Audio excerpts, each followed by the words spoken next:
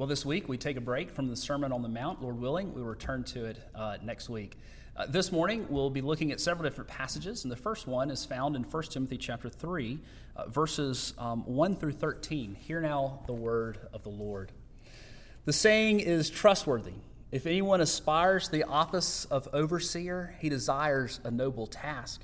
Therefore the overseer must be above reproach, the husband of one wife, sober-minded, self-controlled, respectable, hospitable, able to teach, not a drunkard, not violent, but gentle, not quarrelsome, not a lover of money.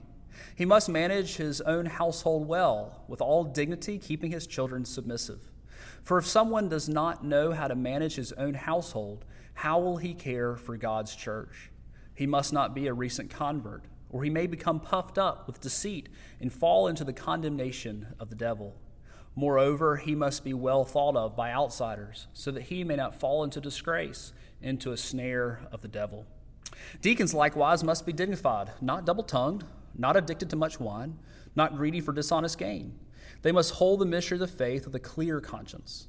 And let them also be tested first, then let them serve as deacons, if they prove themselves blameless. Their wives likewise must be dignified, not slanderers, but sober-minded, faithful in all things. Let deacons each be the husband of one wife, managing their children and their households well. For those who serve well as deacons gain a good standing for themselves and also great confidence in the faith that is in Christ Jesus. Let's pray. So, Father, I pray that you would help us as we look at your word. Lord, we thank you for your word. It is good and holy and true and inerrant. Lord, grant us anointing to the hearer and preacher alike. In the name of Jesus, amen. Well, today is a bit of a different kind of sermon. We have reached the point in our congregation in which it is time to nominate men to the office of elder and deacon. So I preach at the end of August every year a sermon on the qualifications and roles of elders and deacons.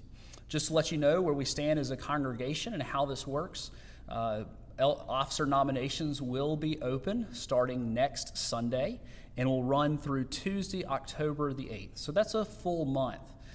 Just as a reminder, if you've not done this before, I'll tell you how it works. If you're a new member of our church, we're so thankful you've joined us since the last time we had this chat.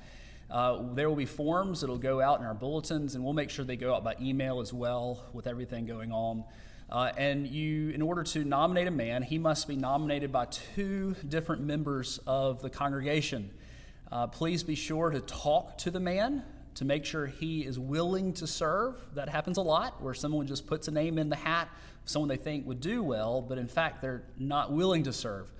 On the back of the nomination sheet, which will begin being distributed next week, there is a list of all the men who are currently serving as elders and deacons. And the last class of that, of class 2020, will be rotating off at the end of this year. And normally, a man must take a year off before he can serve another 3-year term. So we'll continue to be talking about that. Once nominations go in, they'll go before the session for approval. And then those men who have been approved to go through the training will, starting the Sunday after nominations close. There'll be a 6-week class called Men in Training. That class is only required once for men. For officers, if they've gone through it before, they need not go through it again. And things are a little different if you've been ordained or not before. But if you have questions about that, reach out to me here at the church. The election will be actually in December, so this is kind of a long process. You know, church government is not a topic that's quote-unquote seeker-friendly. Right? I don't know of any revivals that have been preached on 1 Timothy 3 and Titus 1 and Acts chapter 6. It's one of those texts that are vitally important. Those texts are vitally important to the health of the church. But if you're tuning in and you're not a member of our congregation, stay with us. This is important stuff. And the reason it's important is because God spends a lot of ink on it in the Word of God. You think about this. How church government is done is a really big and important topic. So many of our denominations are divided, actually, based on this issue. The Episcopal Church, the Methodist Church, these have episcopal forms of government in which there are bishops. We are Presbyterian. Presbyterian, all that actually means is that we are led by elders. And so it's actually in both of our names, Episcopal form of government, and Presbyterian Church, the Presbyterian form of government. And so it really is an important thing that we need to look to see what God's Word says about how we are to have our churches governed. You think about how important this is to the health of the congregation. So I'm 35. I've been ordained now almost 9 years, and that's pretty new in ministry. I'm still a very young man with much to learn.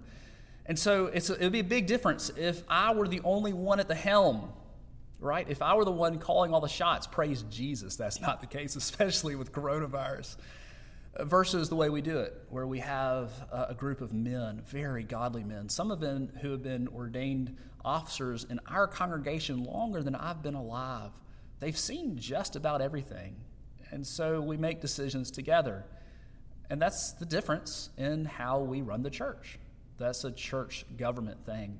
And so it's an important topic. So let's dig in and see what the Word of God says about how we are to have our churches governed and set up. The technical word, the theological word for this is polity, church polity.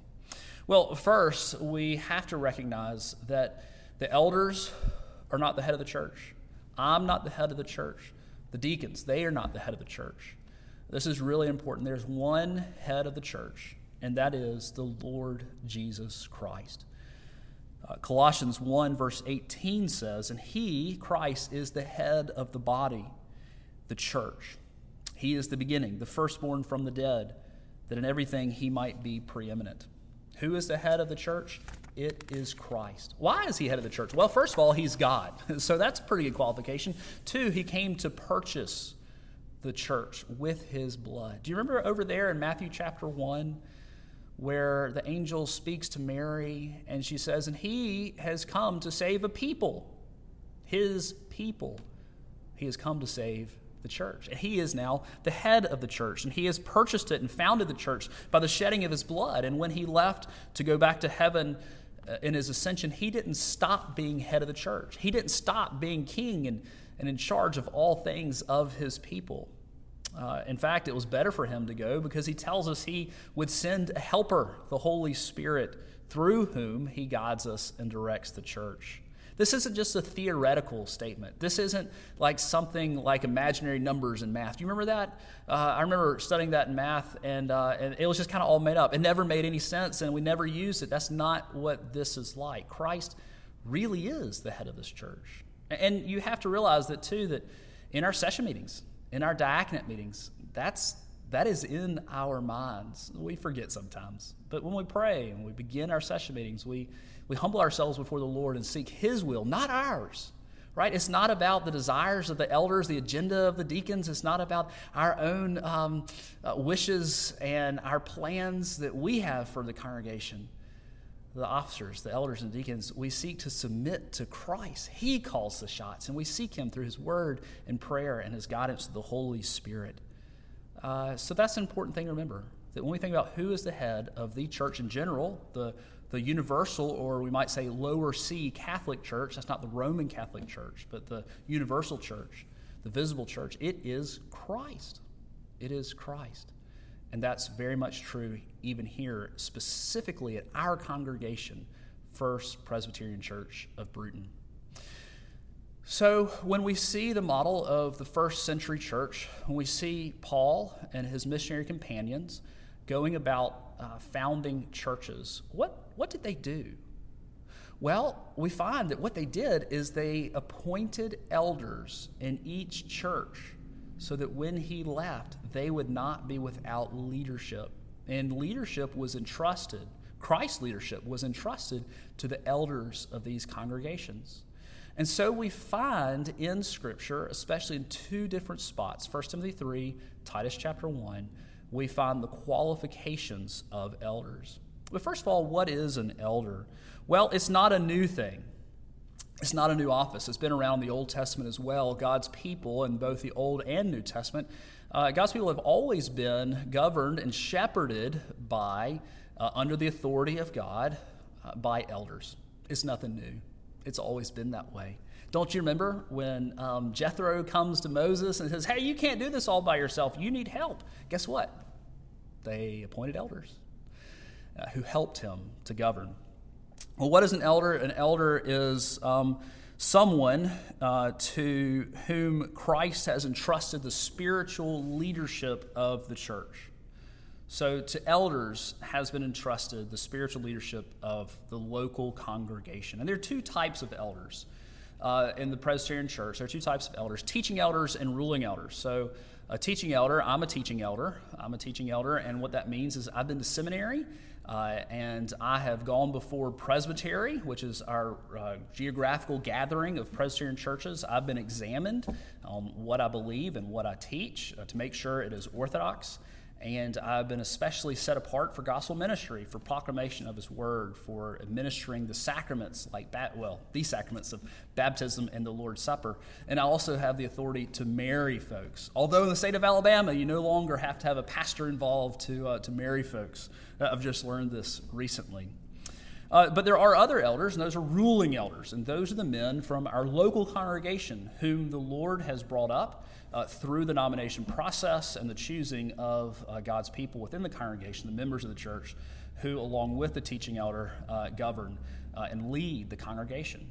It's really important you realize that we have the same authority. Pastors and ruling elders have the exact same authority. I might be able to preach and teach on a regular basis, or preach on a regular basis and administer the sacraments where my ruling elder brethren cannot. But we have the same authority. So that means that when we go through the nominations process, that we take it very seriously. For these men will be governing the church. I've read long ago somewhere that as go the officers, so goes the church. So it's a weighty thing indeed. So what does an elder do? Well, we can divide up his role into four different categories. The first is that an elder is called to shepherd the flock. Christ is the chief shepherd. He is the shepherd of God's sheep. He is the great shepherd by the eternal covenant. And God has called elders to be his under-shepherds, to pastor, to lovingly pastor, and for the care of souls of the members of the church. But elders are also entrusted with the task of being an overseer. It's another word that is used to refer to elders in the New Testament, and it refers to their role as administrators, right? There is an administrative aspect to being an officer, to being an elder in the congregation. That's been especially true in the coronavirus. There have been a lot of administrative issues and decisions that have had to be made. And to the office of elder has been entrusted decisions of when and where to meet, scheduling the Lord's Supper, making sure that what is preached is true and correct. And that falls into the third category of guarding the flock. Elders are called to guard the flocks, just like shepherds out in the pastures are guarding their sheep from wolves from the outside. So it is the job of elders to make sure that there aren't wolves coming into the congregation who are seeking to sow division or even heresy. But also making sure, guarding the flock, to make sure that what the preacher preaches and what is taught in classrooms and our children's programs, to make sure that these things are theologically correct, right, and from the Bible. Finally, his role is to be an example to the flock. As goes the officers, so goes the church. Elders are called to be an example in things like holiness, godliness, piety, hospitality, and especially in evangelism. Really, it is the elders' job to set the spiritual tone and tenor of the congregation. That's why it's a really weighty task that you have been given as members of this congregation to choose your next officers. Well, what about his qualifications? The Bible is not silent on the qualifications of elders. We should note that it is amazing that God would use any of us, right? He would use any of us, and that's how God works. He uses sinners like me. Chief sinner at this church is me. He uses me and you to extend his kingdom, and that includes under shepherds, to the elders of the congregation. There are high standards for elders and for deacons. We're going to see that in just a minute. And let me just say that if you think you found the perfect elder, the perfect deacon, then run. I'm serious about that. If you think you found the perfect one, then don't nominate him. Because none of us are perfect and we all fall short of the glory of God. and we're all leading with a limp, as one title of a book says. We all have major issues, and so it's a weighty calling. And those who are nominating people and those who are nominated need to come with a place of humility, that we are entrusting this task to folks whom we need to pray for a lot. Please pray for your officers, for your elders and your deacons, and please, selfishly, I would say, please pray for your pastor and his family. But that does not remove the fact that there is a high standard for officers, elders, and deacons alike. And I don't want to remove that tension, because that tension very much is in Scripture. It is a high qualification. So let's look at some of these things. I've divided these up, as many commentators do, into groups. There are a lot of different one-word qualifications, and I think I've been able to address most of them. I might have missed a couple. First of all, he must be a man above reproach. What does that mean, to be a man above reproach? It means that he must be a man living in such a way that is above accusations, right? Above accusations. One commentator put it this way: if you put a man's name and picture on a billboard or on the internet and ask for comments or accusations, there just wouldn't be a lot of major ones. I actually know a church in Birmingham that did this. I think it was a Reformed Baptist congregation. They took out a whole page ad in the Birmingham newspaper with the pictures and names of their elder nominees and said, hey, if you got anything bad against these guys, put it in writing and send it to us. Sign your name. Give us your contact information, but send it to us. Wow. But an elder must be above reproach. He must not be a recent convert. Why is that? Because he is susceptible to the temptation to think he's puffed up, to think he's awesome and more important.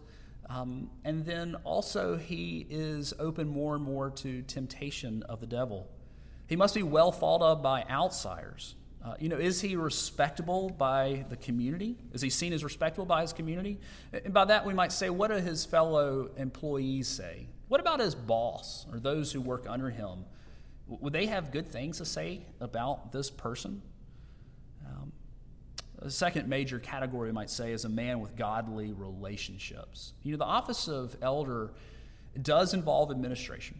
It does often involve long meetings once a month as we think through schedules and all that kind of stuff. But primarily, it is a relational office. You think about a shepherd. Has to be good with sheep. If there is someone who wants to be a shepherd who doesn't like sheep and doesn't like being around them and can't relate to them, then they probably don't want to be a shepherd. And so the same is true of the shepherd of God's people, under shepherds. And if they need to be good with the sheep, right? They must be relational. They must have good relationships. Must be a man of godly relationships. We see this especially with his household. 1 Timothy 3, verses 4 through 5. He must manage his own household well with all dignity, keeping his children submissive. For if someone does not know how to manage his own household, how will he care for God's church? Are his children believers? As important as budgeting and planning are to a man leading his family well, the biggest thing is, does he lead his family spiritually? Has he taught his children the doctrines of our holy religion? Are his children free of the charge of debauchery? Or do they have a reputation of being hellions and those kids you don't want your kids to hang out with? Is he a one-woman man? How does he treat his wife? You can find a lot about someone's character and how they treat their wives. Do they treat them with love and respect? Are they dedicated to them? Do they seek their needs and to seek to serve them? These things are things to look for in an elder. The third kind of big category we think about is a man of blameless conduct. In 1 Timothy 3 and Titus 1, there are 7 positive and 6 negative qualities that must either define or not define an elder in Christ's church. This doesn't mean that an elder doesn't struggle with some of these things, right? Because we're all going to struggle with particular sins. But it does mean that they are not defined by them, right? And they don't allow them to rule and reign over them. And if there is one of these things they're really struggling with, then they are actually struggling against it and finding victory as they rely on Christ. So let's look at some of these. Well, the positive ones. Let's look at the positive ones. I'm going to touch on these as we go. Is he a sober-minded man? What does that mean? Well, That means that he would be able to respond well to difficult situations instead of just blowing up. That's important on a session. Our session is our gathering of elders when we meet once a month. Is he self-controlled, showing restraint and moderation in every area of life? Is he a lover of good, that is, calling good good and evil evil? You know, as we think through the different battle lines in our culture of what the Bible says and what the world says, does he believe what the Bible says about hard things and what are unpopular things, even in our culture? Is he upright and just?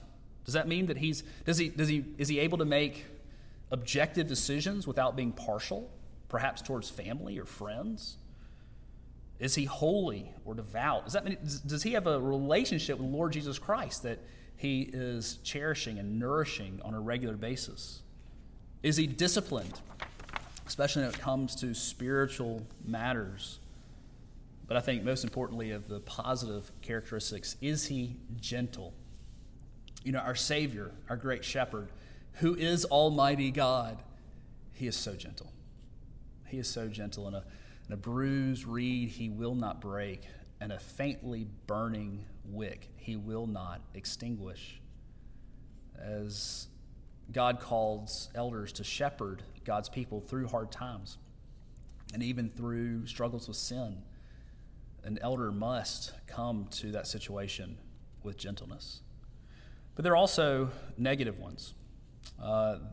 Elders must be free of the charge of being violent. They can't be violent men. They can't be a drunkard using alcohol for reasons and purposes other than what God says. Alcohol is okay to drink in moderation if it does not cause you to stumble or to tempt a brother or sister in Christ. But it's wrong to get drunk. An elder can't be a lover of money, right? Can't be in it for the money. Can't be an arrogant man, and he can't be quick-tempered or quarrelsome. Let me just say that's a hard thing when you have quick-tempered or quarrelsome folks in leadership. That's a bad way to find peace and purity in the congregation. Well, the fourth and last major category for qualifications for elders, we might say he must be a man of faithful witness and ministry. And this goes for the office of deacon and elder alike. Who are those men whom you would want to nominate to this position and ultimately to elect? It's those who are already doing ministry, who already have a proven track record of ministry. Elders, one of their specific qualifications that separates them from deacons is that they have to be apt to teach. Now, apt to teach does not mean they have to be able to preach or teach on a seminary level. That's not what that means, praise God. What it means is that our elders able to succinctly and communicate well the doctrines of the Bible and correctly. That's an important thing too. They may not be able to teach a seminary class, but they do need to be able to fill in on a Sunday school morning and Sunday school or Wednesday night. And we've even had elders fill in on a Sunday morning when the preacher has been sick. He must be hospitable, welcoming folks in his home. And does he know the word and the gospel? So important. If you think a man doesn't know the gospel, don't nominate him to the office of elder or deacon. Instead, share the gospel with him. So the picture we get from Paul is that elders are called to be men of God who have walked with God for many years with a proven track record when it comes to character, godliness, and service. Ultimately, elders are meant to mirror the character, godliness, and service of Christ, the great shepherd of the sheep who has laid down his life for his people. Well, as we shift gears to the office of deacon, let's say a few preliminary things. Well, the office of elder has been around forever and ever and ever and ever and ever, and amen. The office of deacon is a little different. As an actual office, it first got its start in Acts chapter 6. There was a little bit of an analog of someone who served the role of a deacon in the Jewish synagogues as you got within the 1st and 2nd century BC, leading up to the point of Christ's birth, who was in charge of the logistics, that sort of thing. And so This idea of folks who would be fulfilling this role wouldn't be completely new to Christians in the first century, but as far as an ordained type of office, it is new when we get to Acts chapter 6. And so we read this in Acts chapter 6, verses 1 through 7, where we read the historical reason and the beginning of the office of deacon. Acts chapter 6, verses 1 through 7, hear now the word of the Lord. Now in these days, when the disciples were increasing in number, a complaint by the Hellenists arose against the Hebrews, because their widows were being neglected in the daily distribution. And the 12 summoned the full number of the disciples and said, "It is not right that we should give up preaching the word of God to serve tables. Therefore, brothers, pick out from among you 7 men of good repute, full of the Spirit and of wisdom, whom we will appoint to this duty. But we will devote ourselves to prayer and to the ministry of the word." And what they said pleased the whole gathering. And they chose Stephen, a man full of faith and of the Holy Spirit, and Philip, and Prochorus, and Nicanor, and Timon, and Parmenas, and Nicolaus, proselyte of Antioch. These they set before the apostles, and they prayed and laid their hands on them. And the word of God continued to increase, and the number of the disciples multiplied greatly in Jerusalem, and a great many of the priests became obedient to the faith. Well, what just happened? Well, as the church grew in Jerusalem, praise God, it was growing leaps and bounds. It was outstripping its organizational structure. The old illustration of a trellis and a vine. The vine is overgrowing the trellis, and when a vine overgrows a trellis, it loses form and function and isn't as healthy. And so the trellis needed more structure, needed some more bars, it needed to be expanded. Primarily what was happening is some really important things were falling through the cracks, especially some of the widows who would have relied daily for their daily sustenance, for their protein and for their calories on the distribution of food to the poor and to the widows. They weren't getting it. They were getting passed over accidentally. And so the apostles had been doing this, and it was just too much. And so they gathered the disciples together, that is, those who love Jesus, not just the 12 disciples, the disciples, the followers of Christ, and told them, hey, choose some men of your own desire. So that's where the nomination and election process comes in. And then we're going to lay hands on them, and we're going to anoint them and ordain them as well, what we call deacons, and develops into the office of deacon. Let me say this very clearly. The office of deacon is not a stepping stone to the office of elder. Very frequently, that's how it happens. But that's not what it's meant to be biblically, right? You don't elect a man to deacon in the hopes of one day electing him to elder. Deacon is not where you put people to see if they'll work out or not, right? Let's be careful as we think through that. The office of elder and deacon are two completely different callings, and you have exceedingly godly men who are called to the office of deacon, and you have exceedingly godly men who are called to the office of elder, deacon and elder. These are two different gift sets, and sometimes men can go back and forth. Sometimes men are called to both offices at different points in their lives. But because one is called to the office of elder or deacon does not mean that someone is lesser or greater than the other. Deacon is not a consolation prize because someone didn't make it to the office of elder. That's a lie from the pit of hell, because it would be to deny how God has gifted certain men to serve in these two very different roles. I just want to make that very, very clear that this is a worthy office. We like to joke as a session, our elders, that if the elders disappeared, you probably would notice 2 or 3 months down the line.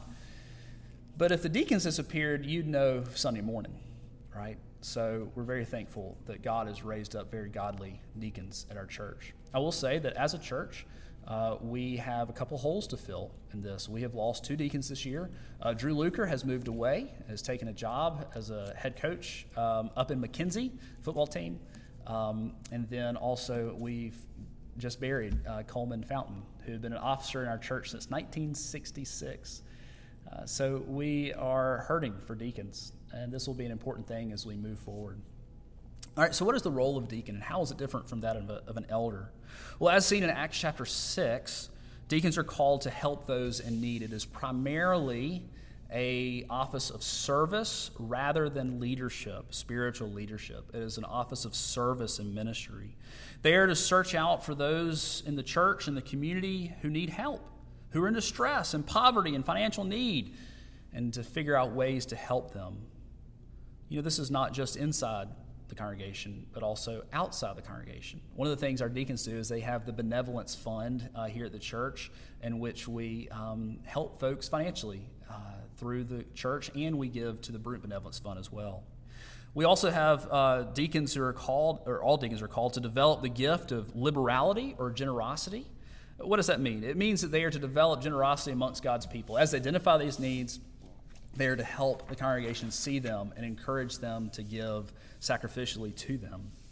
And as such, they are called to collect and to distribute funds. It is primarily to the deacons that the responsibility of budgeting and making financial decisions for the church, that's where that responsibility should lie.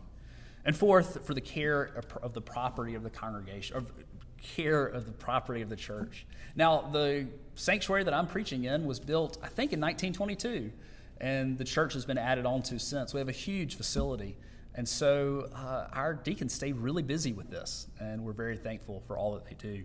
What about their qualifications? These are weighty tasks, and the qualifications are matching. They're no less weighty than that for elder. They're a little bit different with a lot of overlap because it is such an important office. Well, first, they must be men of dignified and good repute. Dignified men of good repute.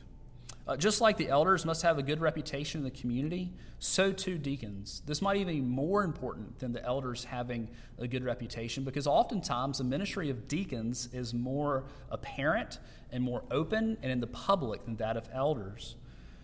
So they have to be well thought of. Therefore, they cannot be double-tongued, which means they would say one thing and do another. They must not have a reputation of being a drunkard or greedy. Again, moderate use of alcohol is okay, but getting drunk and relying on it, that's not okay. Since they're in charge of the distribution of money, especially to the poor and those in need, they must neither be stingy or sticky-handed, right? They can't have the five-finger discount. They must be men of the Lord, right? While they take care of many physical things around here, that doesn't mean it's not a spiritual office. If that were the case, then we could just outsource a lot of the stuff to all sorts of management companies, but that would be ungodly. God desires us to have deacons to take care of many of these things, to visit the poor and the homeless, those who are homebound. And as such, deacons must be full of the Spirit. What does that mean? As one commentator put it, their lives are directed by God's Spirit, so they are spiritually sensitive and are able to make good judgments, which is a sign of spiritual maturity. As those led by the Spirit, they are to be full of wisdom. There's so many sticky situations that elders and deacons both have to deal with. And they have to have a lot of wisdom to know how to handle these things. Knowledge comes from books and from living. Wisdom comes from the fear of the Lord and walking with Him. And as such, they gain wisdom by holding fast to the mystery of the faith. So knowing the Word of God is not just an elder thing. Deacons are called to know the Word of God as well and how to apply it. Therefore, they are also to be unhindered by burdened conscience. I've had a burdened conscience before, hadn't you, right? When you know you need to confess something before the Lord and deal with something. Officers, elders, and deacons alike are called to have free consciences, right, with no unrepentant sin that's plaguing them with guilt and shame. Well, as with the elders, as you pray through different potential candidates, I encourage you to ask the question, is this man a tested or proven man? Right? The 1 Timothy 3 tells us to test the man first and then lay hands on him. Generally the best candidates are those who are already doing the work. Much of serving is just showing up, right? But right now, just showing up isn't necessarily a given. I'm not talking about COVID stuff. I mean, it was different people have to make their own decisions. That's not what I'm talking about. But this is our culture in general, being dedicated to an organization, being dedicated to the church. Just like elders, we ask the question of deacons, does he manage his household and children well? 1 Timothy 3:12 says, let deacons each be the husband of one wife, managing their children and their own households well. Indeed, the same philosophy holds true. The deacon is to love and cherish his wife and manage things well at home, because the home really is the closest analog to the church, as the deacon cares for the church and works for the advancement of the kingdom of God. Well, the final qualification is for a deacon to have a godly wife. Now, he doesn't have to be married, but if he is married, his wife must be godly. And I think all commentators agree this doesn't just apply to deacons, but also to elders. We read this in 1 Timothy 3:11. Their wives likewise must be dignified, not slanderers, but sober-minded, faithful in all things. I've actually known of a man, not at this church, not at my last church, who went to seminary, interviewed for an ordained position, and was disqualified because of his wife. And it was a really apparent thing. Not because she wasn't good looking or didn't have the right vocabulary, but because she was ungodly. Officers are meant to have godly wives. Well, this has certainly been a quick survey of these two offices. And you'll never find the perfect officer. If you do, run, right? The only perfect servant was and is Christ. And what an example he sets for officers in the church. As we consider Mark chapter 10, verse 45, for even the Son of Man came not to be served, but to serve, and to give his life as a ransom for many.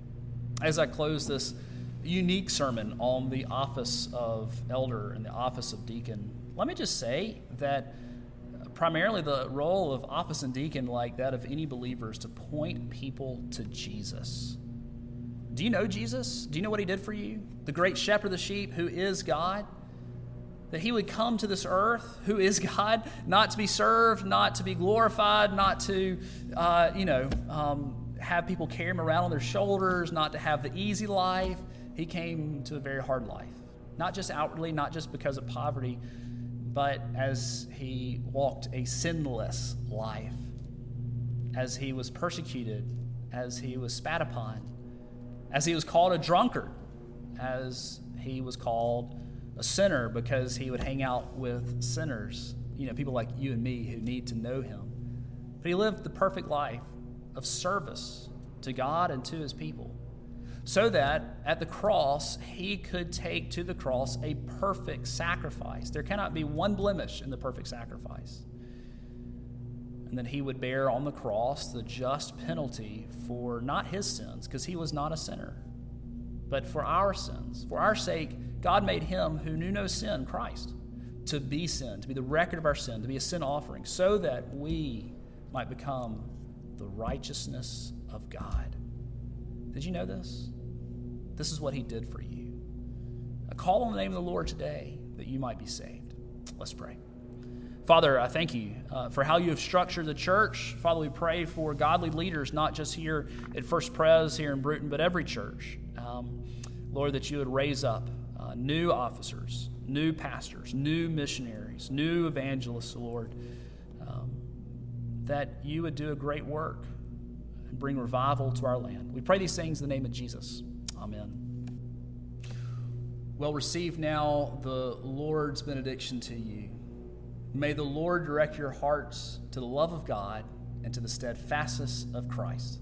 And all God's people said, amen.